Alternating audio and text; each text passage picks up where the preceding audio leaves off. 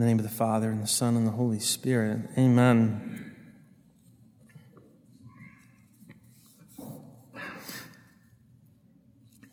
Colin was a good teenager. He went to Mass so many days of the week. He even had a small part-time job working for the parish. This is St. Mark's, where so many good things began in Vienna.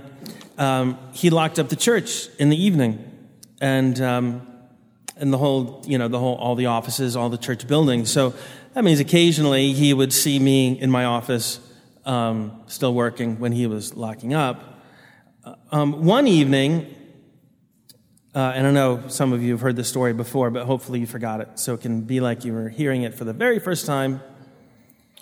One evening, Colin was locking up, and much to my shame, I was just offering my Mass. I don't know if it was my day off or if it was a day when I just didn't have a parish Mass. Might have been 10 p.m. or 10:30, and I'm in the chapel. So St. Mark's has a church of unique dimensions, but it also has a daily Mass chapel, which is really quite lovely. And on Fridays, we would have a Latin Mass offered, chanted ad orientem every Friday evening. It was lovely. And it was done in such a way that a lot of people couldn't tell which book it was. Was it the Missal of 62 or the Missal of 1970, whatever? And but this was a private Mass. And Colin was locking up the chapel, and I could tell I'm facing the tabernacle, so I'm facing the windows looking out to the woods, but it's nighttime, so I'm just seeing the tabernacle. But I could hear the keys, and I could hear his footsteps, and I could hear that he was at the door, and he was about to lock, but he saw that I was at the altar offering Mass. And he obviously stood there for some time. I don't think he came into the chapel, but he stood there for some time. And, I just continued the prayers, and he walked away eventually. So whatever doors he didn't lock because I was in need of the doors being unlocked, I took care of that evening. But the next day, when he came through locking up doors, I was in my office. And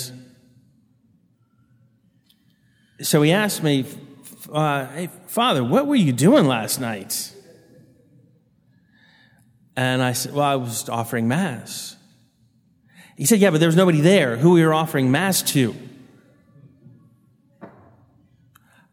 And I said, well, I was offering Mass to God. And he said, yeah, but there was nobody there. And so I could tell here, this is a boy who goes to Mass quite a bit and prays quite a bit. But all he's ever seen is, what's prevailed for the last few decades. And so instead of berating him, obviously, how would he have known anything other than what he's saying in his innocence? So I tried to explain to him, well, even when the church is full, I'm still offering Mass to God. Everyone's there, but I'm not offering Mass to the congregation. I'm offering Mass to God. And I don't know, maybe I should have just stopped right there. Probably I should have just stopped right there. But being a young priest who just has way too much to say, I continued. And I told him, Colin, even when the church is empty, even when there's nobody there at the altar, I'm not alone. The angels and the saints are actually there. And I'm praying with them, right? We're all worshiping God together. And that wasn't helping. There was another opportunity to just stop. But I said, even when the church is full, there are more angels and saints present at the Mass than even when the church is full. And that he just had to admit he thought I was just genuinely crazy. And that was that. I think he wrote a paper on it for a high school English class. Have never seen that. I don't know if he's ever heard this homily, but I've never seen this high school paper about the same episode. But it's totally understandable, right?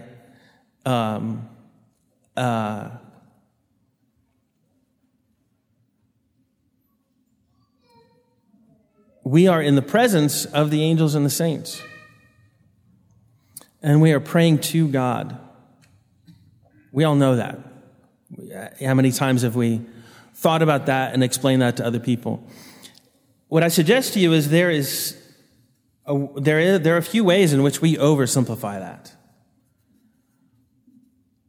And today's feast of the Nativity of St. John the Baptist is a great opportunity to recognize a beautiful wrinkle in all of that. Not an exception, but a wrinkle to all that. Because we hear from people who don't understand what happens in church, that we're just gathered around a table for a family meal, and this is just a gathering of the community for us to be nourished and fed, right. Instead of feeling like we're being fed, we feel like we want to vomit, right? When we hear that, but have some patience.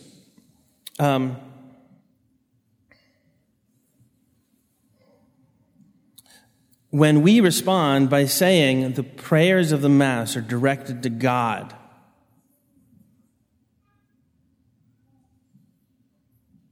the hymns and all the sacred words, all the sacred texts are directed to God.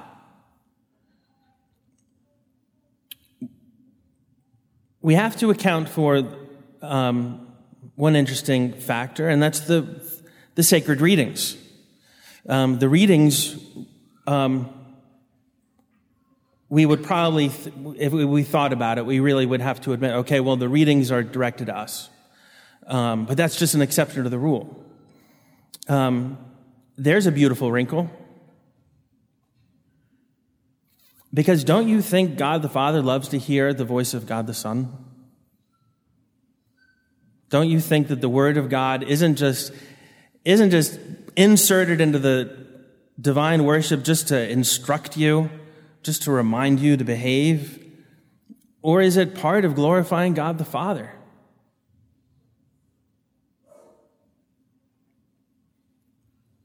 Beautiful wrinkle.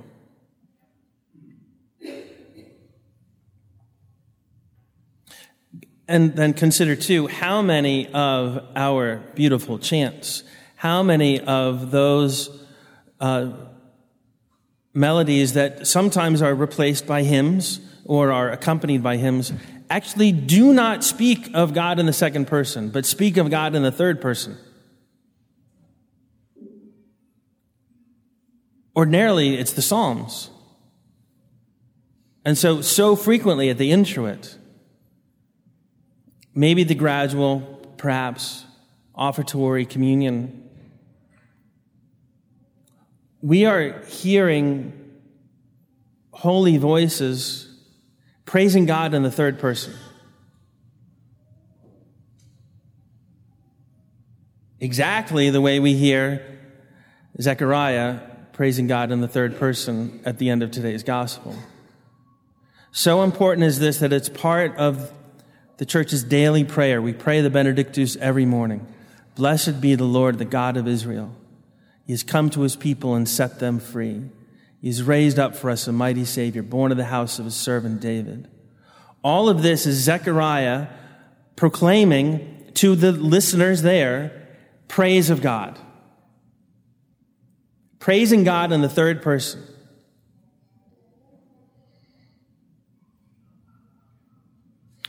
Some of our prayers begin to sound like that, right? The Gloria and Excelsis Deo, the prayers of the angels, sounds like that, and it may actually be that, but then it shifts to praising God directly. Sanctus, Sanctus, Sanctus, Dominus Deus Sabaoth, and then we're praising him in the second person.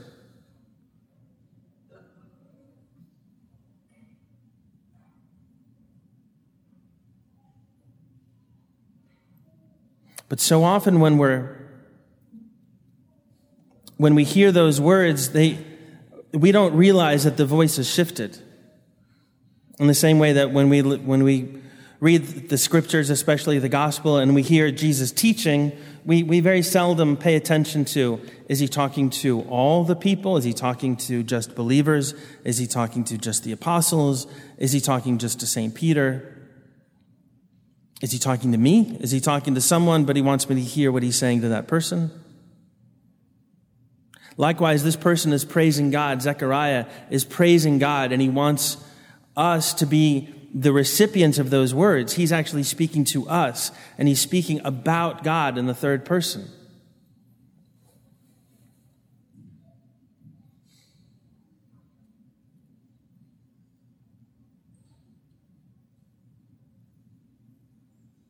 And then when we recognize when the Psalms are so often doing the same thing, and then when we factor in, these readings, this is the word of God directed at us. Have we found an exception, or have we stumbled upon a beautiful wrinkle? What is this beautiful wrinkle? Don't you think the angels and the saints, especially angels, especially probably the cherubim, I have to imagine, they're not only overwhelmed, overjoyed and trembling and in fear, holy fear, right? Respectful and worshipful fear. But they're also talking to each other like, isn't this awesome? And they're praising God. And isn't this incredible? And they're praising God.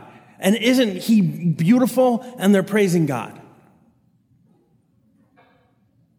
I don't imagine heaven at all. I don't imagine the communion of saints where each soul is only aware of the beatific vision of God in his glory. To the absolute separation and isolation from every other soul in heaven. That can't possibly be heaven. Right? The angels are singing in the first person plural. And not only that, so many of our prayers at the altar are our words to each other in praise of God in the third person. It doesn't mean that the Marxists are right and this is just a table and this is just a communal meal and we're just being nourished. What it means is we're really in heaven and we're really communicating with the angels and the saints.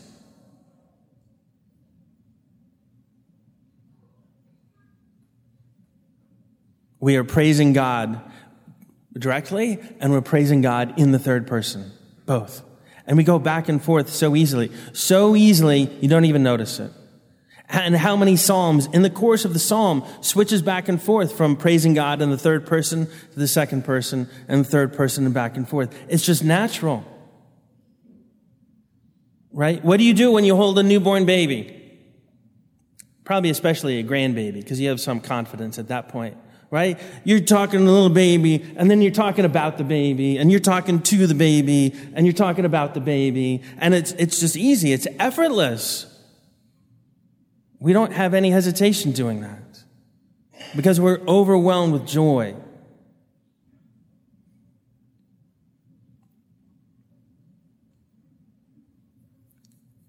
Significantly, there are two parts of the Mass that really seem to be an exception. And it's worth noting that they're not originally part of the Mass. The Confiteor. The Confiteor is a prayer where I acknowledge in the presence of those here listening that I confess to God and to the Blessed Virgin Mary and to St. John the Baptist and the apostles Peter and Paul and all the saints and to you, brethren. In the Anglican Ordinariate, as was the case at this Mass many, many, many centuries ago, those prayers at the foot of the altar happen in the sacristy. Those are sacristy prayers. And so the first words that originally, and for many, many centuries, that would have been offered at the altar are those first prayers where I am praying to God, Deus tu conversus vivificabis nos, and then Alpha nobis Domini, and then Oramus te Domine. But when we first arrive at the altar and we pray the Confiteor, we're not speaking to God directly, we're speaking to each other. And praying for God's mercy for each other. It's a beautiful wrinkle. The church in her wisdom took those prayers that had to be in the sacristy and still in some rites take place in the sacristy and made them here, perhaps for the sake of those priests who occasionally show up late for Mass. Don't even talk to me about them, which is me. It probably would have been tempting for them to skip those prayers in the sacristy and just get to beginning Mass. That's my guess, that the church just made sure that, no, you must pray these prayers. So even if you don't pray them in the sacristy, you're going to pray them right there at the foot of the altar. And the Creed. The Creed speaks of God in the third person. But we didn't have the Creed in the Mass for several centuries. And it was actually a schismatic bishop in Gaul who started praying the Nicene Creed because he didn't like the Nicene Constantinopolitan Creed at Mass. It was his form of protest. So, as Rome frequently does, she adopts the protest and makes it her own and gives it her own meaning and said, yes, we will all pray the Creed at Sunday Mass now, and this is the Creed we will pray, and this is what it means.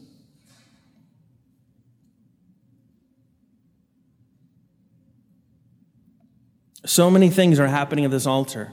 It's not simply, I have come here to say my prayers to the Lord. And I hope that you all are doing the same. But there really is a way in which we are turning to each other, metaphorically, and praising God to each other. Blessed be the Lord, the God of Israel. He has come to his people and set them free. And then we go back and we praise him. Holy, holy, holy Lord.